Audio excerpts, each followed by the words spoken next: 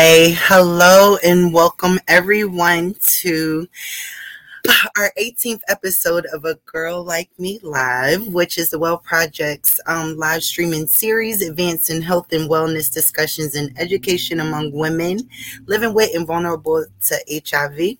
Every 2 weeks, I, CRCC Colvin, will sit down with different co-hosts to chat about key topics in our community.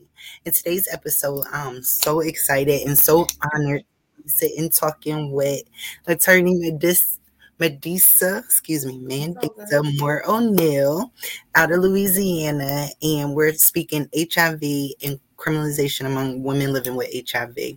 This is a very important conversation to be had, especially at this time, Black Maternal Health Week, and I'm so excited to be here. I'm so stoked as well. Oh, come on, go ahead, introduce yourself so we can jump in. Hello, I'm Mandisa Moore-O'Neal. My pronouns are she, her, hers. I'm based in New Orleans. I'm a 6th generation New Orleanian, which is always important to say because like such a tenet of the construct of Blackness in this country is displacement and not having a home and not having roots. I'm always very proud and very honored to say, like, in spite of that, there are people who make roots, and to have lived on this land for as long as we have is always just an honor. And it's always an honor, like, to also do this work in my home and in a place that, you know, was also my ancestral home. And so I'm just stoked to be in this conversation.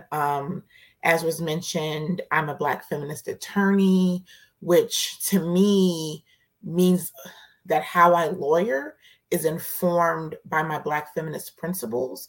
For me, Black feminism is a legal strategy as much as it is a political practice and an organizing strategy. It's not just something that you see on a t-shirt. It's actually a means of seeing people. It's a lens. It's a way that actually opens up as opposed to restricting. So I'm excited to be here. I'm a member of a really amazing state coalition that I want to shout out, LCCH, which is Louisiana Coalition on Criminalization and Health. We're trying to do our part to address criminalization as it pertains to HIV and other health conditions in Louisiana. And so I'm just excited that I'm a part of this amazing coalition. Oh, yay. Black feminist lawyer doing Black Maternal Health Week. It feels so good to be seen and to be able to have this conversation. So to just jump straight in, criminalization and women living with HIV. So I can tell you from someone that is not a lawyer, just in my personal experience, what criminalization has felt like. Criminalization from the onset of diagnosis was, hey, if you don't tell someone you're living with HIV and you sleep with them, then that's up to like 10 years in jail and a felony. So of course that had me just disclosing to everybody because I didn't want to go to jail. And you know how many unsafe situations I could have been in because I felt like I was being forced to disclose. Or, you know, when it came to the breastfeeding stuff, if you breastfeed your child, then there's the propensity that DHS will be called on you. So where I have not had to have any interactions with these entities, now that is coming up because of a choice that I have decided to make with my body and my children. So as an attorney, do you come across any, like, what does criminalization in HIV look like from your lens? Thank you for sharing that, first of all. So my experience, and I want to say, like, I am 100% an attorney, and long before I was an attorney, I was an organizer and an activist doing mostly reproductive justice and anti-violence work in the New Orleans area. And in many ways, like that really grounded why I became a lawyer and the type of lawyer that I am. And it also informs like the things that I say. So of course I will be speaking as a lawyer, but also as an organizer, you know, and somebody who is who's invested in liberation.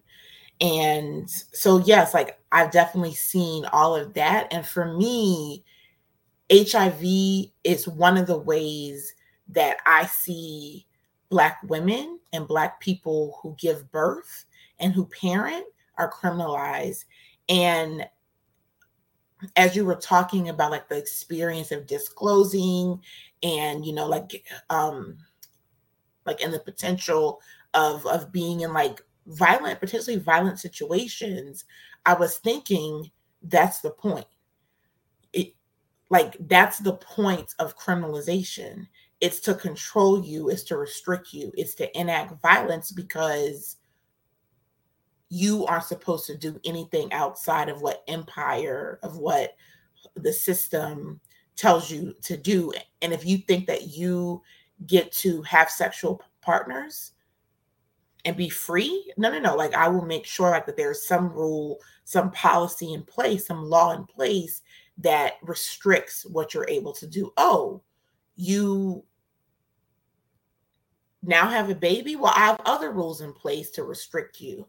And so, you know, in Louisiana, I've seen like it was one situation where maybe the intentional exposure statute, which is antiquated and shouldn't even exist, maybe that's not what a person is initially arrested for, but after some investigation, that charge is then added, right?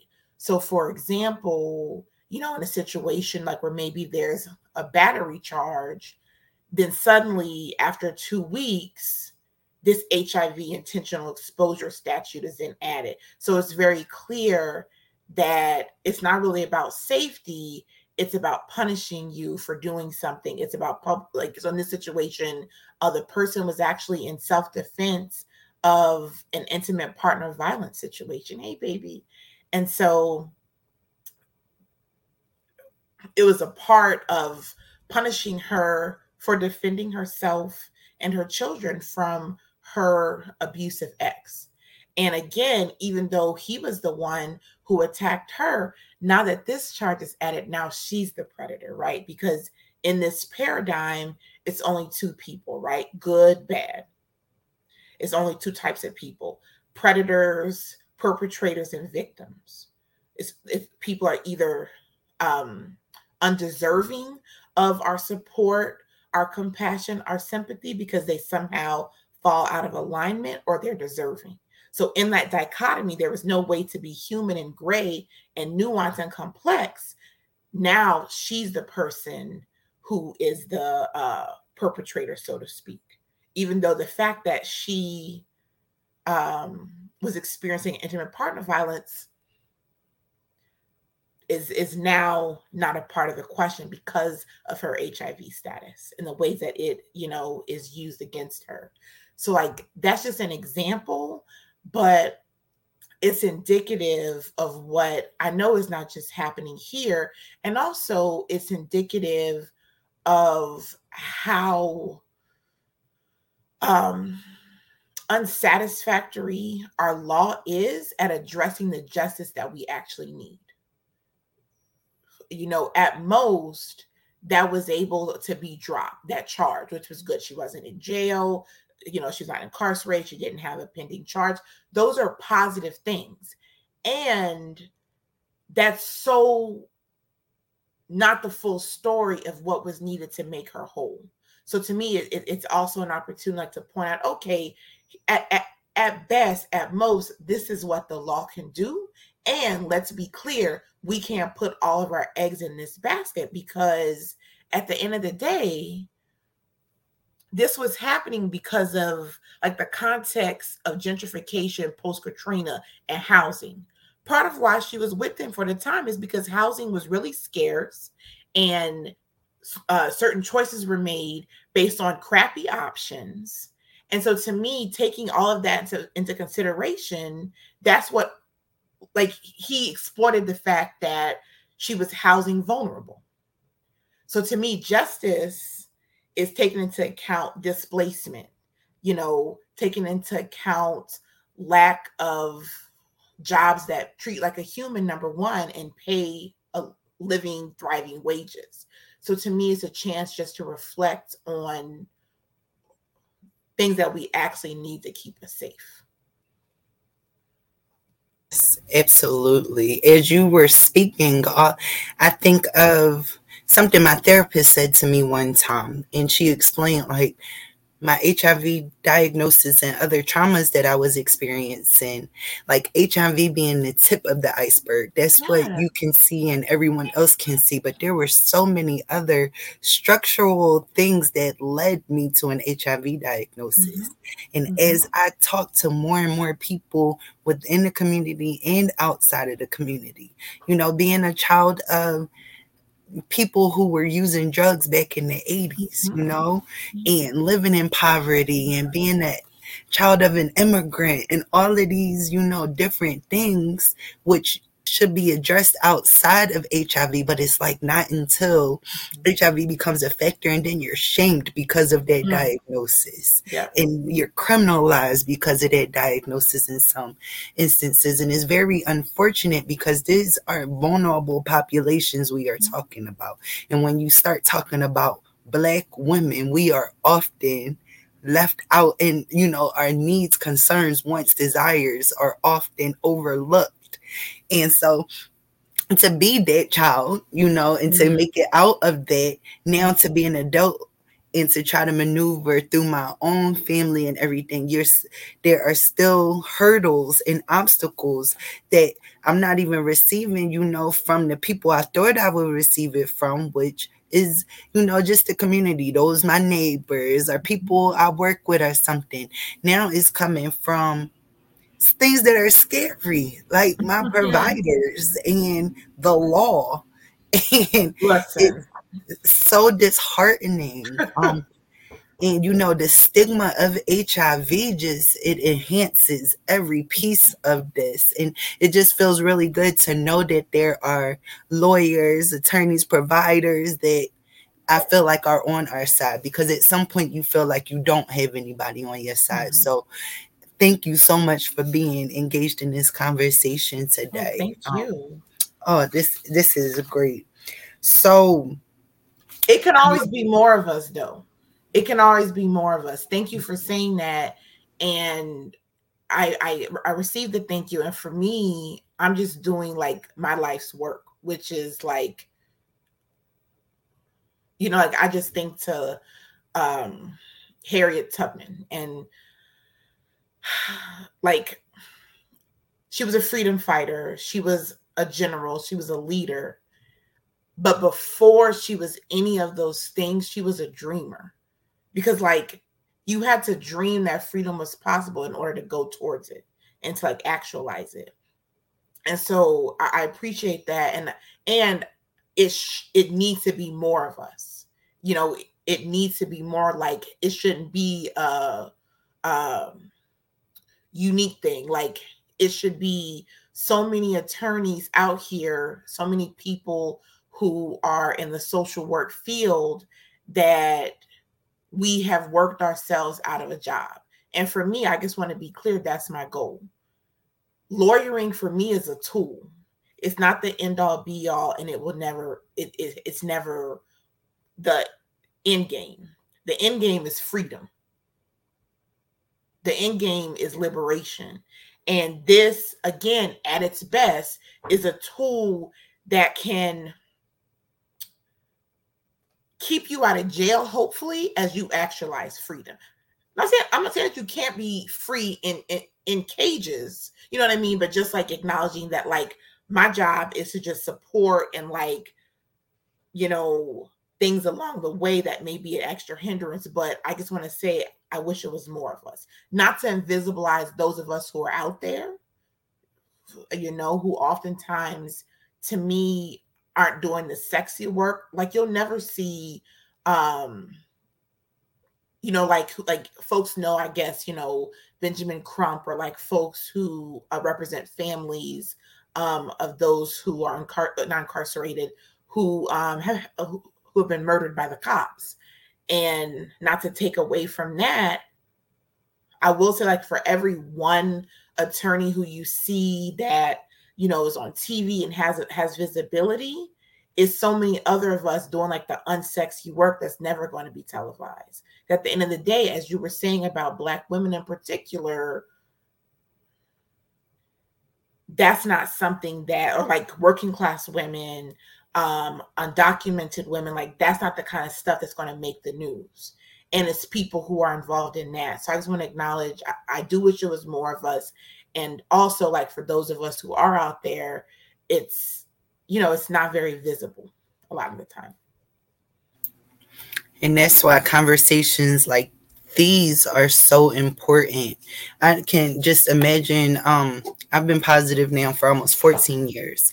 And there were points, especially at the beginning of my diagnosis, living down south, young Black girl, I didn't feel like there were other people that I could look to, like, especially not anybody on a provider type level of any, no professional, and no one that would listen to my desires, my wants, my anything. I fell quickly into that, that internal stigma that we feel because of how I was being treated by those on the outside of me, beginning at their diagnosis marker. Like, they were so hopeless when I got diagnosed. So thank you. I can only imagine, the person that is newly diagnosed or the person that is struggling in any facet of their life right now, just seeing this conversation, I could imagine how beneficial that could be for that individual.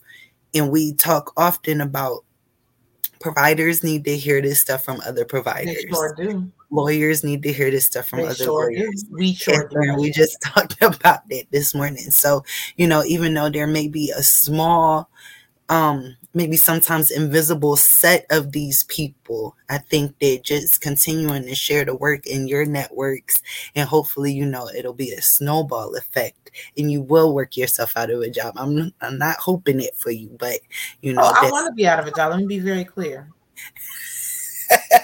I want to be out of a job. And like that, and I also want to be clear, I'm an abolitionist. So like the paradigm of being an abolitionist, particularly in this, summer 2020 moment where I'm upset that abolition somehow became a conversation solely about defund the police, which to me is watering down, so much work, so many layers of work into this like one phrase that was palatable to people who are continuously funding law enforcement. Let's be clear. So the stuff like that y'all were talking about, you wasn't even doing, but that's a whole nother conversation. But like, as an abolitionist, I am very, very clear that I must work as if abolition is possible next week, even though I understand it may not be achieved in my lifetime. So part of what I understand it means being an abolitionist is that like I'm working as if there's one day in which I won't have to lawyer, even if that won't be actualized in my lifetime. It's still the goal. Like I think of, again, like I'm always quoting Black women because I am brilliant, and that brilliance comes from the Black women who have written things for us and have shared their voices with us, and that I've been able to soak in their brilliance. I think of Zora Neale Hurston, an amazing anthropologist from the Deep South. And my favorite quote by her is when she said, jump at the sun. She said, Mama always told us, jump at the sun. You may not make it, but at least you'll get off the ground. And that just grounds my abolitionist dreams. Even if it's something that can't be achieved in my lifetime, I will jump as if I can do that shit next week. See, I said I wouldn't curse, and I'm sorry. But 20 minutes in, I'm proud of myself. But what you said about your journey and somebody who is living with HIV, it struck something in me, CC, because something like that I experience is when we often talk about criminalization. How I was introduced to the conversation is it was all about law enforcement, right? And the government. And that's true. Like, they are the agents, the ones who arrest you and actually have the power to keep you in cages. But something that I've had to learn is to really, really address criminalization. I have to abolish the cop inside of me. And that's not to say that I am a law enforcement officer, but it is to say I was raised in the US. I was raised in a society that polices everything, that is built on policing Blackness. So I would be silly. It is built on policing Black women's wombs. So it would be silly of me to think that somehow, because I'm liberated, I don't have to do that work. And so I think of that in terms of when you talk about service providers and the ways that service providers, lawyers, doctors, folks in the medical profession, social workers have also internalized these ideas about criminalization. And then it plays out when someone comes, like you said, newly diagnosed at their desk or comes for services. So once I understood that criminalization isn't just something that cops do or the government does, but it's something that I also have a role in, and that I actually have the power to check my assumptions. Like just thinking of what happens in an ER when like a Black infant comes in with the mark, and oftentimes an assumption gets made about what happened to that baby in ways that don't always happen with like someone white or somebody who's owning class. You know what I mean? Just thinking about how there are so many instances of criminalization that no, it wasn't somebody was arrested in a warrant. A social worker called the cops on that person. You know what I mean? A doctor called, like had a really wild interpretation of what being a mandatory reporter is, and decided that this spot meant this child was being abused, as opposed to that child is active and fell. So once I understood that like criminalization is something like that we all can participate in and can actually stop, it also shifted what accountability meant. Because that's something like that I see, especially when a conversation about HIV and Black women and criminalization is the role that other state agencies such as Child Protective Services play. Like I know the Well Project has a lot of resources and information on this topic, as do other groups, but that to me is a big area. Thinking of immigration, thinking of like how many ICE raids happen at home. Home is a very gender space that society says is the women's space. Therefore, immigration is a gender justice issue.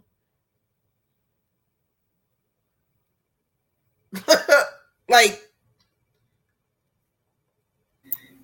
there's no way I could follow up with, I mean, we could all just sit here and listen to you all day. Yes, tell me more about this gendered space now. Well, I'm thinking of exactly like of what I'm trying to keep up with the comments, of what Catherine said about most women who live with HIV are reported to CPS by their healthcare and social service providers. Something like that. I like in a conversation about HIV criminalization, a conversation about any criminalization, that's a gendered conversation, because reproductive violence, or this violence based on controlling how you reproduce, when you reproduce, who it's for, and the purpose, that is inherently one that requires criminalization to happen. Like to me, like when I think of criminalization, that's a form of control. I'm telling you what you get to do with your body. I tell you what's public space. No. I get to walk down the street. You do not. You walk down the street. is assume you're a sex worker and you're treated as such. Out on the street, I'm, I just get to be. Like, that's criminalization, this idea like that you have to stay in line. And when you don't, you're punished. But when you do, you're still punished. So that's the gag. Whoa, major gag. So you're dealing with those two, things, and then the internalized stigma that the person is already feeling. So all of these things compounded together are the recipe for a very, very bad situation. Mm-hmm. And, thinking of CPS and how that would fall back on me, as the mom of these two children. And I've never had any run-ins except for that one time when I got locked up when I was like 19, but I only stayed there for a few hours because I didn't have car insurance. Okay, so that was a poverty thing. Ended up in jail poverty. On my way to class at the University of Georgia, and my car insurance lapsed, and that ended up, I missed that Friday class and everything, but it's okay. It's cool. We got it back. But no other run-ins with law enforcement or anybody else.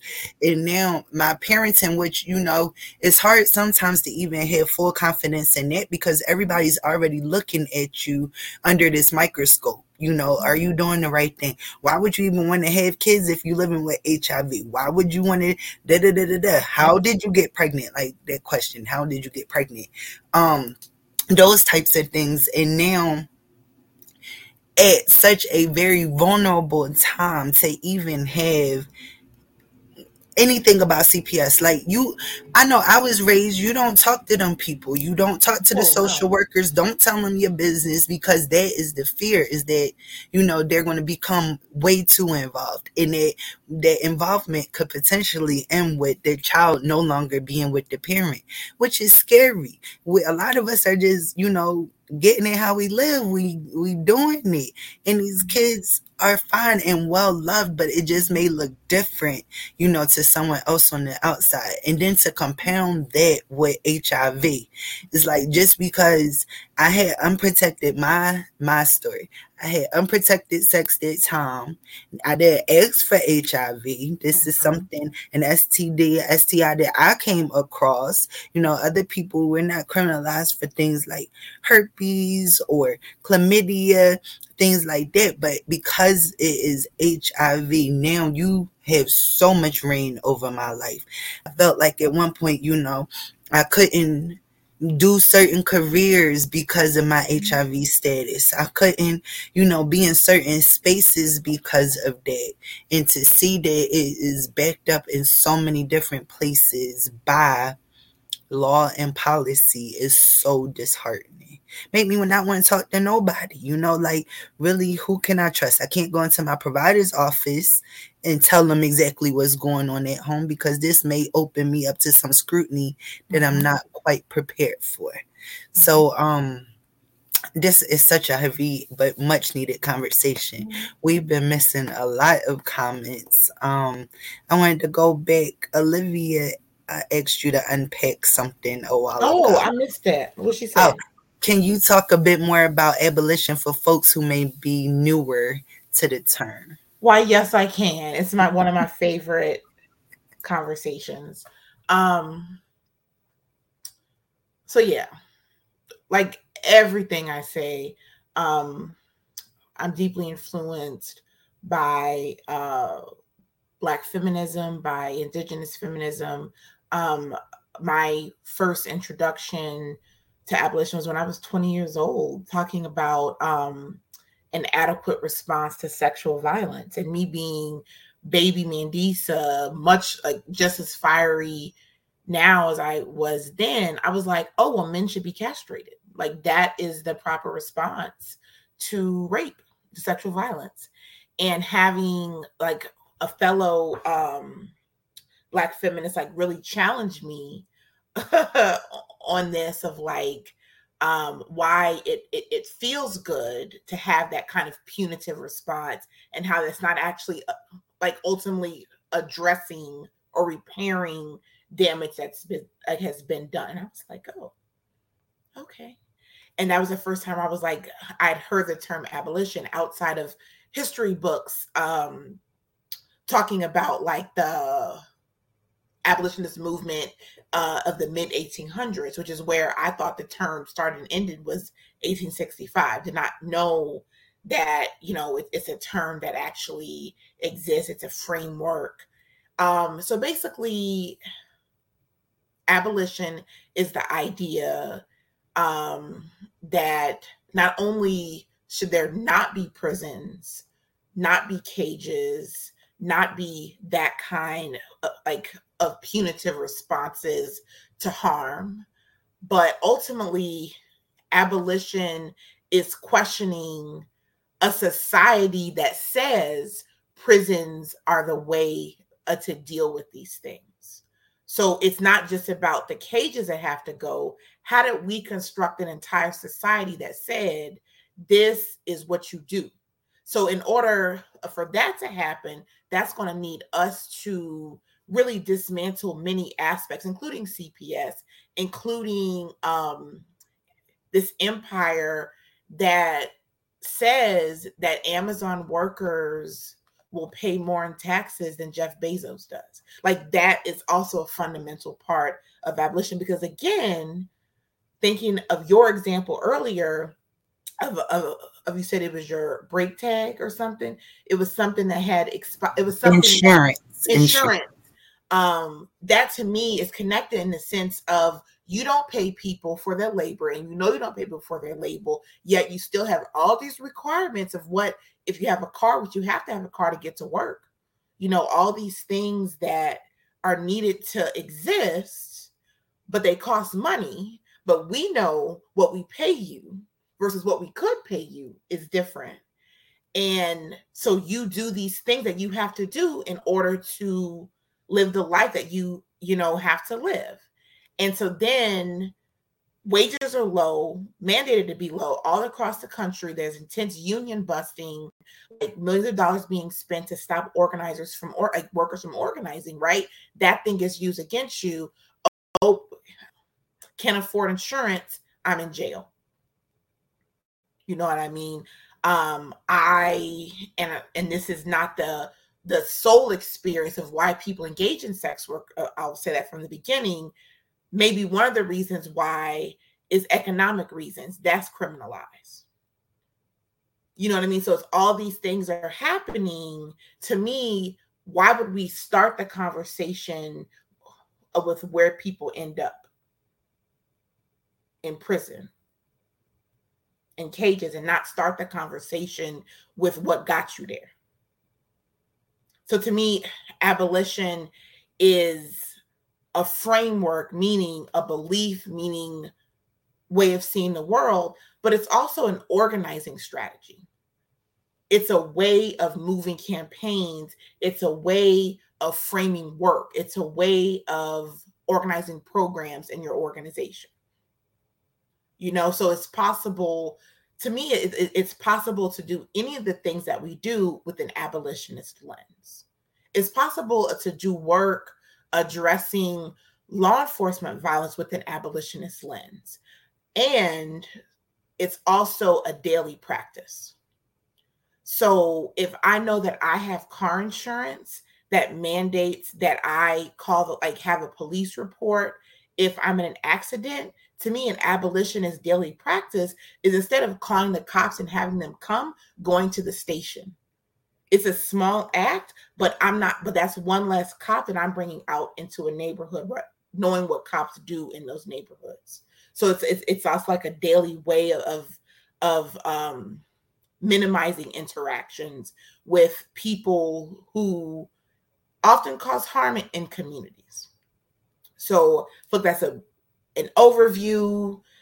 We can have whole conversations. There are books, there are webinars, there are YouTube that you can see. But to me, it's related to this conversation in terms of, even if that mama living with HIV or that mama who is struggling did the harm that you're accusing her of, why do we think that putting her in a cage is going to make things better?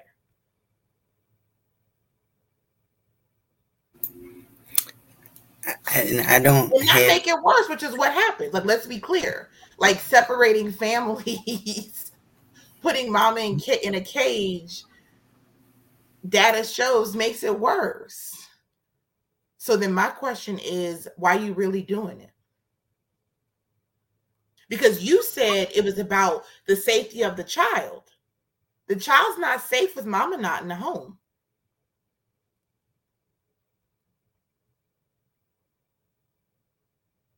But you were about to say something. No, I'm just gonna sit here with my mouth dropped the whole time because it feels like that. Like, wow, you're able to articulate so many things that we often think about, and don't have the words to get into. That's crazy. So Antoinette's comment, she went back and talking about her experience a little bit of she's in the hospital. She's a woman that was born with HIV. So they told her not to tell any of the nurses in the hospital that she planned on breastfeeding because they could potentially cause CPS. So now this is a bigger harm, I feel like, because I can't even tell the people that are treating me or providing care for me what my situation is in fear of how you're going to respond. Exactly. I don't need your approval. I just need the support. And that is in the realm of your job is to support me in the decisions that I make, not the decisions you make for me and I'm expected to follow. So, even something, I like the idea of going to the police station versus having them come to you. We don't like to call police anyway, at least where I'm from. We don't want no parts of it. So that would be a workaround, would be to go down to the station. I had never thought about that. What I seen, or in my own experience now, is like, I hate to make this comparison, but like this secret underground thing that's happening where we know that we have to work around these different entities and structures. So like we're all whispering, down here and passing the person along so that they can get there when it shouldn't have to be a secret type thing. Like I should be able to just go in and, receive the services that I would like to receive and it be that. But that secrecy, and I'll get you over to the correct pediatrician, or I'll get you over to the right OBGYN. And so many women do not have access to those resources.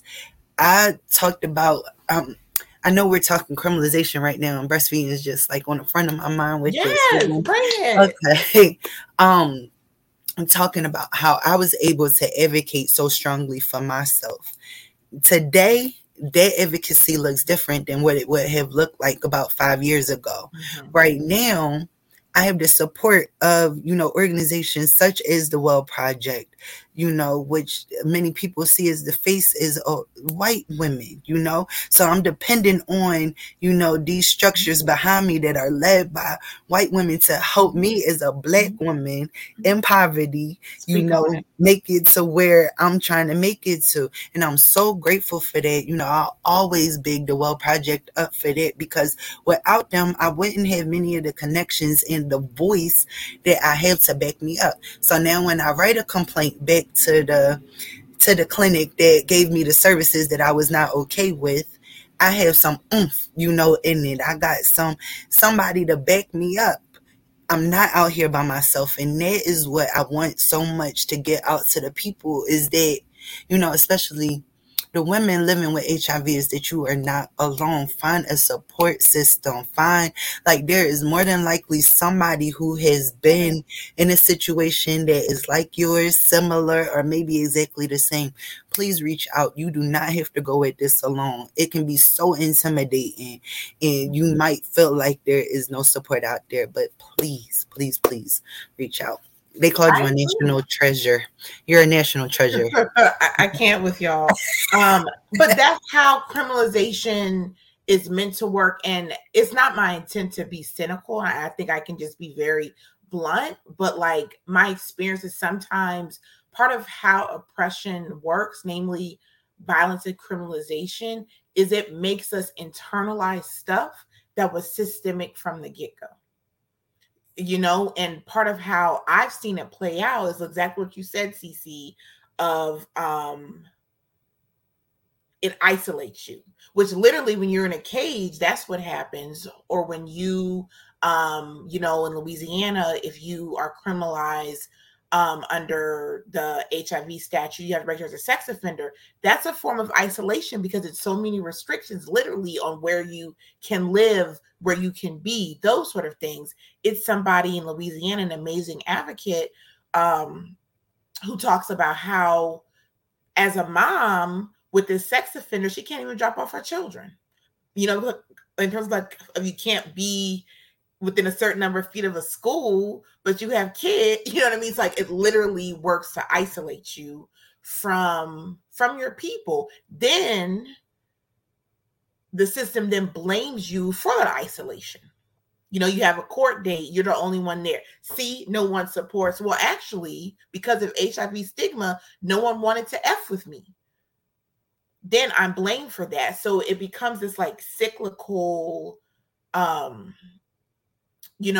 process where you internalize things that from the get-go are systemic. And also it's also historic. Like I was reading a comment about like it's in Black people's DNA not to trust.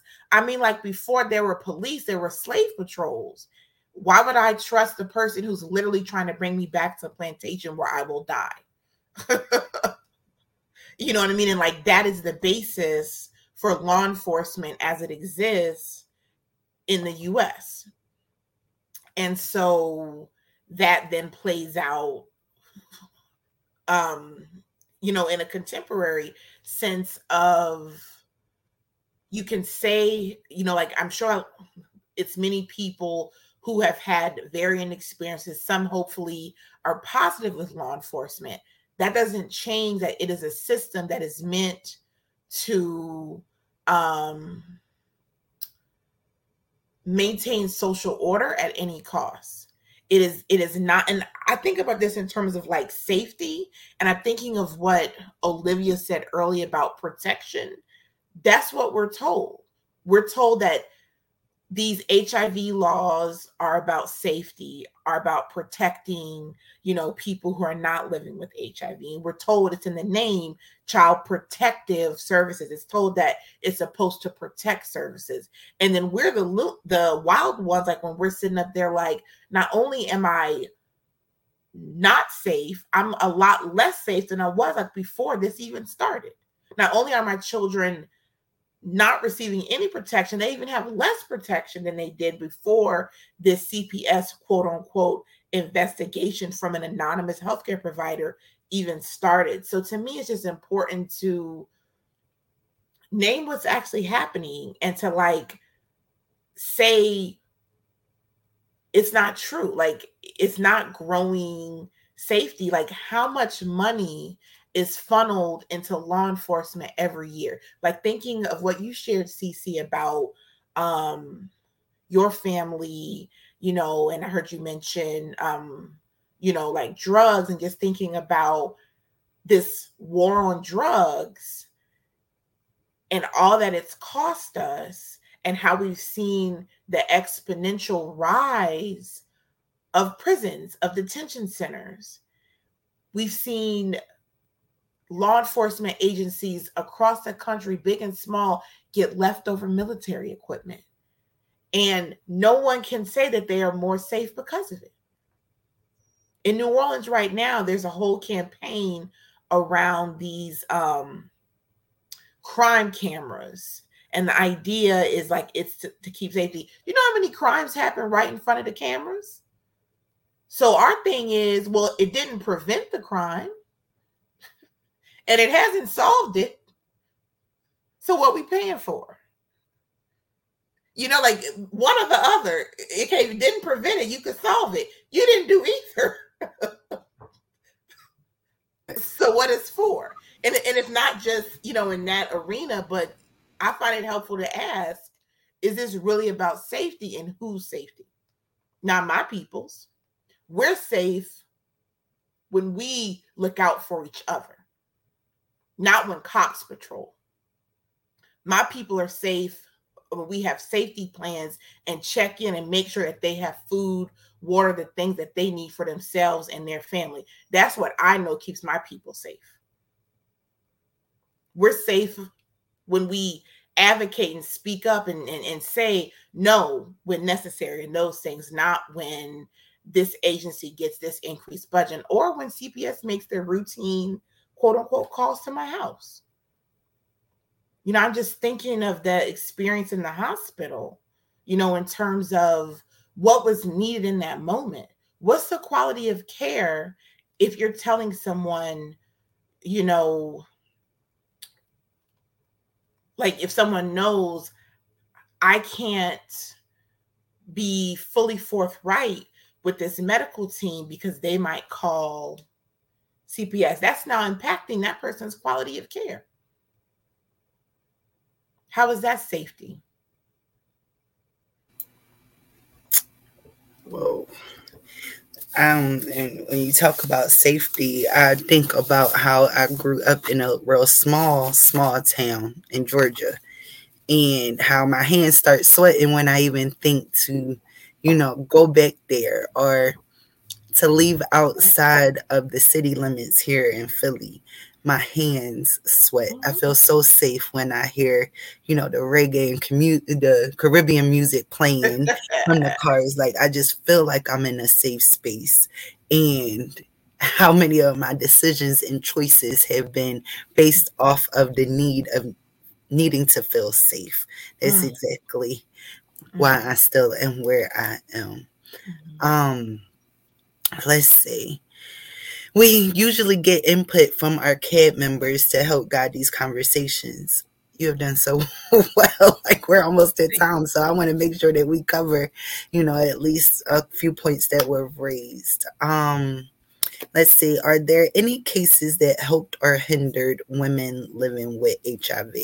I think you kind of alluded to a case at the beginning. Do you have any experience where the woman living with HIV came out on top? That was a major win for that woman. Well, I actually think in the case that I mentioned is it started off just, super horrible in terms of intimate partner violence. Is horrible, even if it, it was bad, like even if it didn't have the additional charge, but it ended up being very beautiful in terms of she was somebody who, for all the reasons, didn't talk about her status, and so suddenly, it's something that unfortunately is now known, right? It's something that's out there. And and just seeing her make the decision to be like, so I do have HIV and what? Like, it doesn't mean that what happened to me was justified. And so just flipping something for her into this thing that's like, and what? The real issue is that I lost my housing voucher and made a decision to stay with somebody who was violent. And just seeing her just make those flips and focus on what the as far as what was happening, I thought was super beautiful.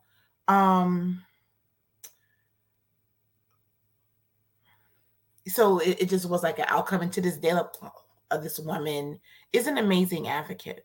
Is somebody who is not only super comfortable with her status, but I've seen her encourage others who are maybe newer, on their journey of living with HIV and being like, look, it's going to look how it looks for you. Maybe now is the time to, be out your status. Maybe that won't happen, but it's okay because what works for you is what works.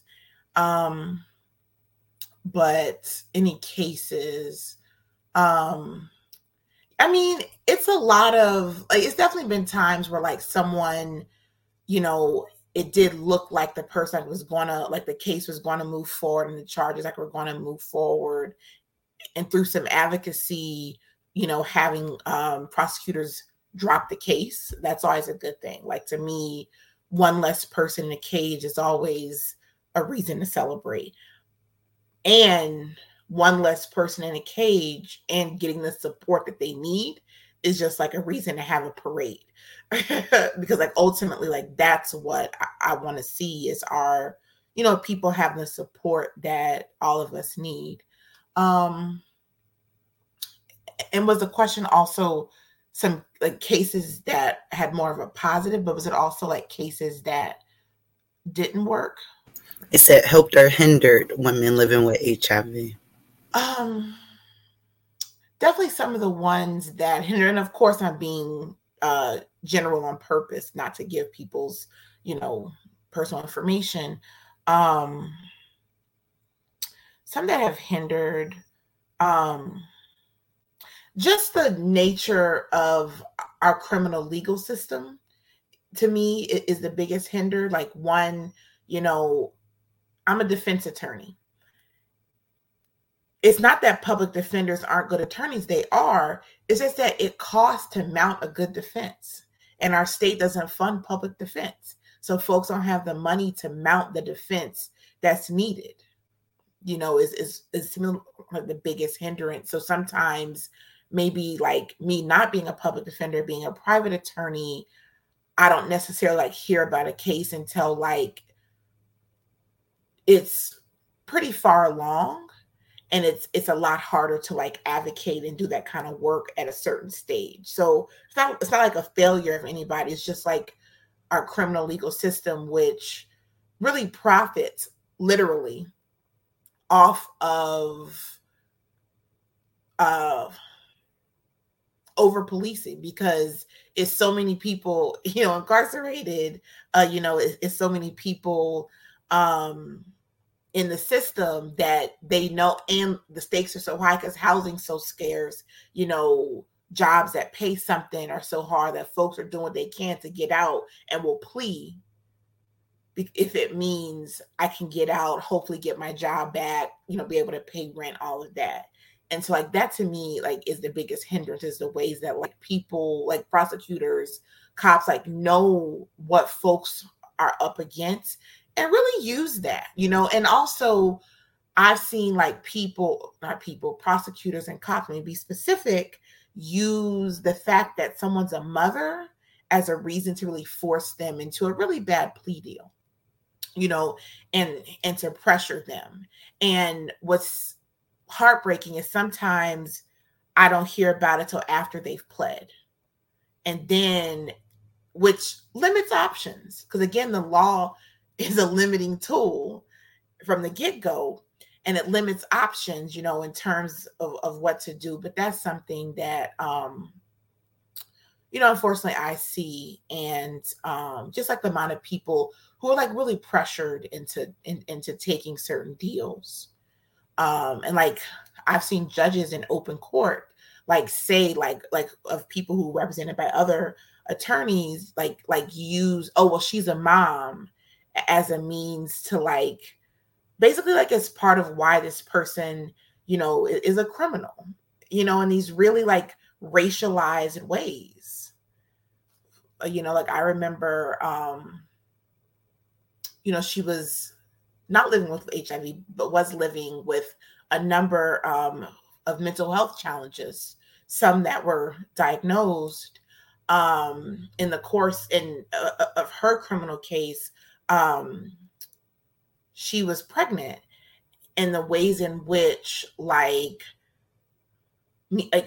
I had to really, really think and pray and strategize on whether it was going to be helpful to her case to like make it a part of the defense that she's pregnant, because just knowing how Black motherhood in particular, particularly working class Black motherhood, is criminalized. And I ended up making the right decision. And me and her talked about it every step of the way, and deciding to like use that as part of the defense for a smaller sentence. And it did work, but just the stress of that kind of gamble is just really hard on me, yes, but also on the person who, stress isn't good in your life, but especially when you're pregnant.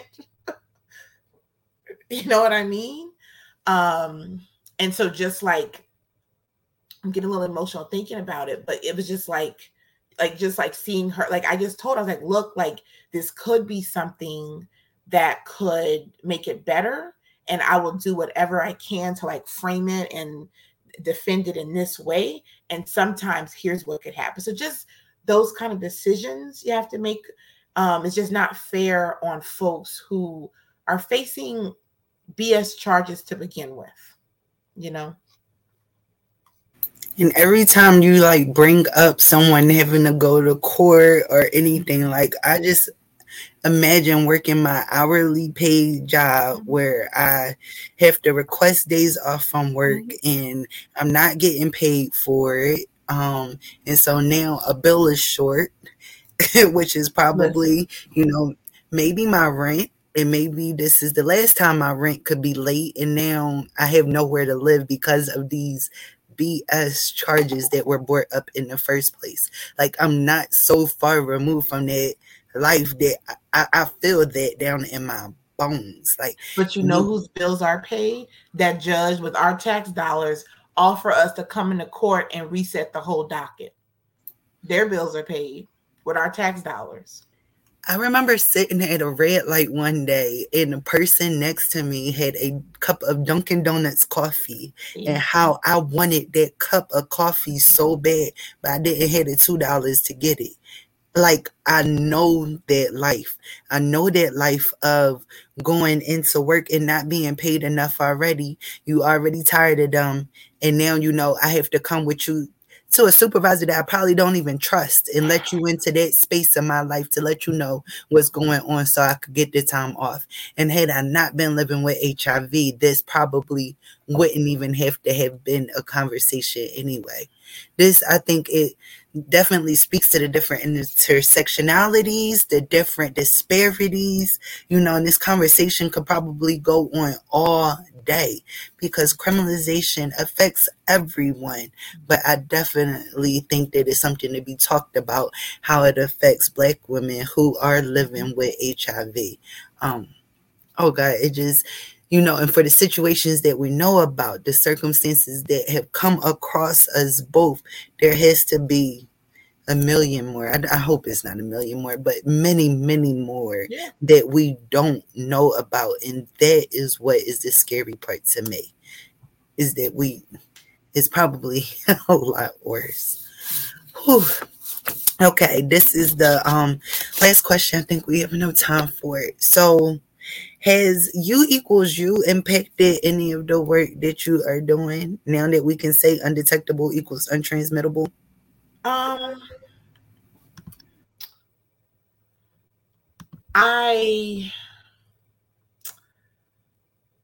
Yes and no.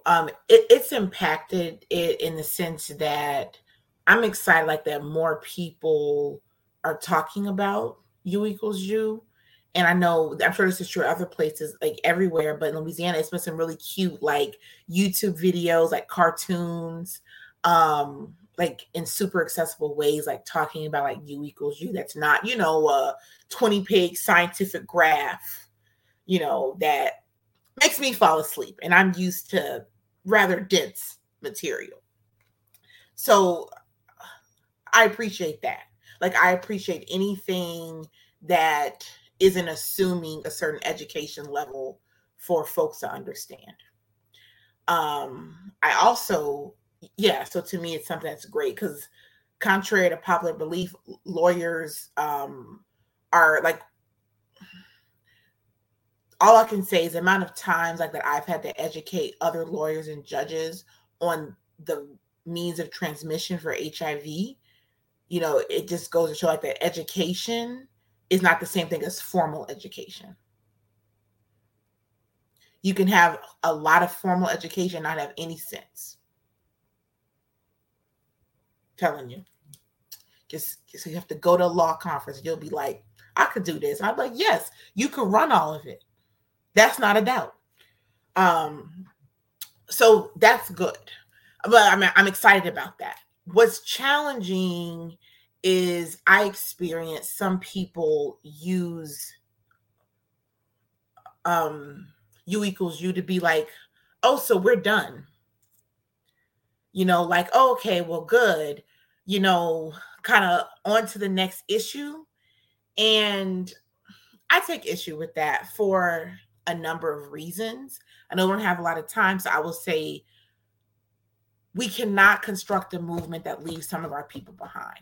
Like, I think it is amazing if people are undetectable, and the basis for support should not be one's viral status.